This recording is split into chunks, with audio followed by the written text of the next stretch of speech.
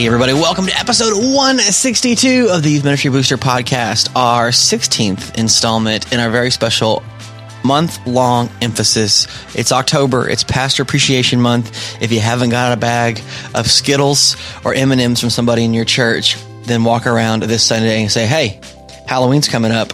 I hear you have extra candy. It's also Pastor Appreciation Month. So wherever you're serving as youth minister, pastor, leader, worker, volunteer, loving young people at a church, know that we at Youth Ministry Booster appreciate you. And if we had bags of Skittles for every single one of you, we would send them to you, which we can at the National Youth Workers Convention. We're going to have lots of treats and goodies this November. It's almost sold out, but for those that are going, we're excited to see you there.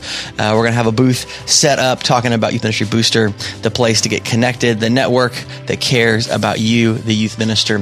And so, you got to check it out then, but check out now, youthministrybooster.com/giveaway. There's less than a week left to get signed up to win a year booster and a year of a subscription box of your choice for a woman in youth ministry. If that's you, that's you. If it's not you, it could be for someone that you care about. Guys, this has been a great month. Ladies, thank you for sharing. It's been wonderful. We've got just a few more for you, and a special one today. Renee Pemberton from, I kid you not, Eclectic Church, Alabama. I love it. Renee, Eclectic Church, the best. You're going to love this insightful interview from a wonderful young woman who is serving and leading and loving students in her church. So enjoy this interview as Chad interviews Renee Pemberton, and I'll catch you at the end. Hello and welcome to Youth Ministry Booster. My name is Chad Higgins, and we are excited to be with you again today as we continue to celebrate the amazing women in student ministry. We are with Renee today. Renee, tell us a little bit about yourself. Okay. I live here in Alabama. I live in a rural area called Eclectic, Alabama. I've been married almost 12 years. I have a 3-year-old little boy and a 7-year-old little girl. I have lived here all my life here in Alabama, and I'm an all-time War Eagle girl. All right. Very, very, very good. I know that most people in Alabama are very true to their football team. And so right. We understand, we get it. You guys are all a little on edge this time of year, and so it's all good. It's all good. So, Renee, tell me, how did you get into student ministry? What was that journey like for you? Okay. I actually got into ministry when I was 25. I was really searching at a point in my life of what God wanted me to do with my life. My husband had just finished nursing school, and so I went on a walk to Emmaus. Yeah. I'm not sure if many people know about that. And as I was on my walk, I really heard God say, I want you to go into youth ministry. And I thought, me of all people, I was the quiet person. I was not a very out there kind of person, very introvert at times. And so as I went home and told my husband about it, he said, well, let's just see if maybe volunteer at some places. And so, but my spiritual leader, where he just left a church, he told me that they needed a youth minister. And so I interviewed, and God just opened the doors and said, this is where I want you to be at. And so I just knew from then on that this is where I was meant to be and what God had a calling on my life to do. That's awesome. So you talk a little bit about being an introvert. Tell me what that experience has been like. I mean, doing student ministry, because I know that, for many of our student ministers, I mean, you may get this. They may be introverts themselves, but I think a lot of youth ministers, are that extroverted type, or if you're not in student ministry, you think all youth ministers have to be that extroverted type, right? So right. What's been your experience as an introvert in student ministry, good and bad? I would say that it's been a great thing at times it's kind of pulling me out of my shell a lot, but because I'm exploring and sharing them about Christ. And my husband is the opposite of me. He's very extrovert. And there's times where that I've noticed that I just kind of need me time. And he understands that, when I come back from retreats or just kind of worn out, I'm just going to have to take some time to myself. And I'm very a go all the time person. Yeah. And that's been kind of hard for me, but there's times that I see my limits, or he'll even actually say, I think you need to take some time for you. I can kind of see it in you. Sure. And so it's kind of hard to explain that to other people, in the church, that, hey, I just need some time just to myself. And that's hard as a mom. Also, with having kids coming back from retreat, your kids are ready to see you, and you're just like, I really just want to be by myself. Right. But, I love my kids. But so it's you just kind of have to work at it, and it's a balance of doing that and trying to recognize when you need that time. Absolutely. And I think the same is true for extroverts as well, right? Like that recharge may look different. What I found as being an extrovert, when I get home from like camp or retreats, I'm not necessarily filled up, right? Because it's like, even though I was around a lot of people, maybe it wasn't by choice the entire time. You know what I mean? And so I think we all have to take those moments of like self-care and reflection, and knowing who we are, and knowing how we rest and rejuvenate, and all those kind of things, I think is so helpful. So in your time in student ministry, tell me, what is one of your like all-time favorite moments? I would have to say, I've been at 3 churches now. And so my middle church, I really saw a young lady that was in a rough kind of neighborhood. And she started coming to youth group, and she would never smile. She was just it took a lot of time with her to get her to open up and trust, and probably over a year of just really just trying to connect with her. And now she is just this vibrant person.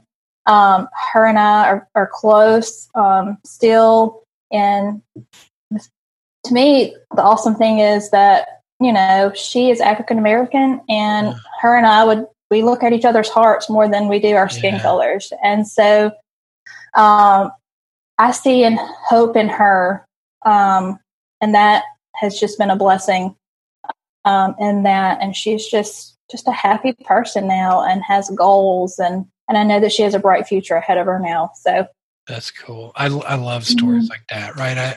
I love how the good news of the gospel and the grace of Christ, like, truly can bring people together, right? I think that's such the body of Christ and the power of that is such an impactful thing that I think we as believers, when we truly live into that, it should be something that's celebrated and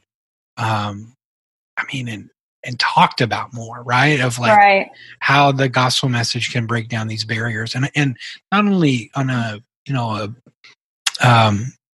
racial type thing like that, but also just break down the barrier of sadness, and you know what I mean, like that allowing her to just kind of come alive is such an amazing thing. I love stories like that so much. Okay, so if you could go back in time and give yourself some advice, this is like day one, like you're starting in student ministry, like all over again. Like, what advice would you give yourself? Would you warn yourself about something coming? Would you encourage yourself? What would you tell yourself? I think a few things that I would say to myself is, it's going to be hard and it's going to be tough, but just keep resting at the feet of Jesus. And because he's the one that's going to give you the strength and peace about it all. And that it's okay, and don't be so hard on yourself when things just kind of don't go your way, or you kind of think they're supposed to go a different way. I'm a person that's hard on myself when I make mistakes at times, but and also just to build relationships with your parents,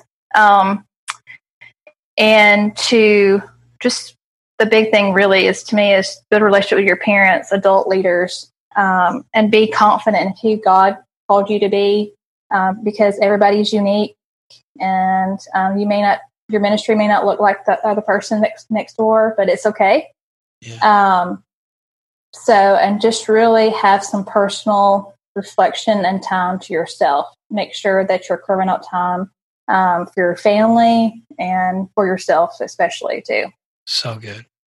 The thing that stands out to that, I mean, all of that was so good. The thing that really stands out to me is don't be so hard on yourself, right? Right. I think that that's good advice, no matter for any of us, no matter if this is like your first day in student ministry or you've been in it for 20 years. I saw this quote earlier this week that, and I'm going to botch the actual quote, but the premise of it was this, that failure and success are not in opposition of one another, but failure is an ingredient in success.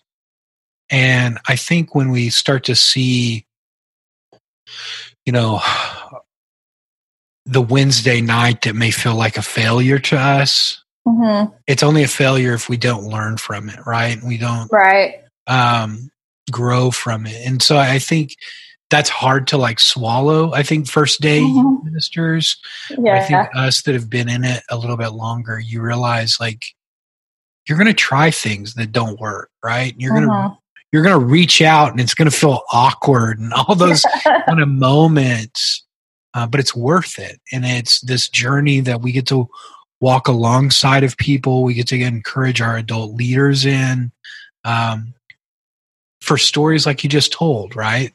That this student goes from never a smile on her face to someone that you've invested in and is still in your life even today. So for each of our listeners today, if you're hearing this, I hope that that's an encouragement to you, that you're not hard on yourself. You realize what you're walking through and the struggles that you're going through are seasonal, and they're a way that God is shaping and molding you to be the minister that He's called you to be.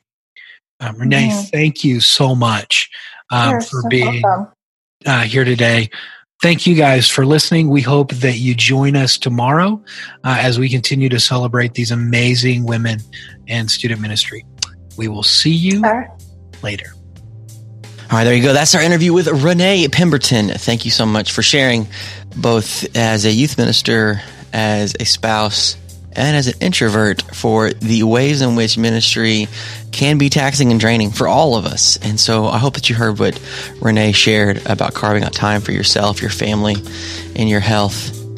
Don't be so hard on yourself, youth minister. Whether you're catching us on a Thursday or a Monday or right after some big youth ministry happening, know that it's not worth being so hard on yourself, and find a community of support and encouragement that will give you the right direction and wisdom in those challenging times. Thanks for listening to this episode of the podcast. We are so thankful for your listenership. If you want to subscribe, rate, and review on Apple Podcasts, Google Play, Spotify, or wherever you enjoy your podcasts, we always appreciate it.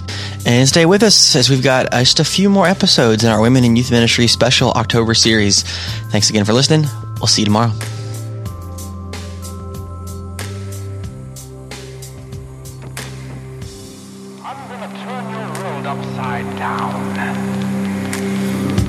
I'm going to show you things you've never seen.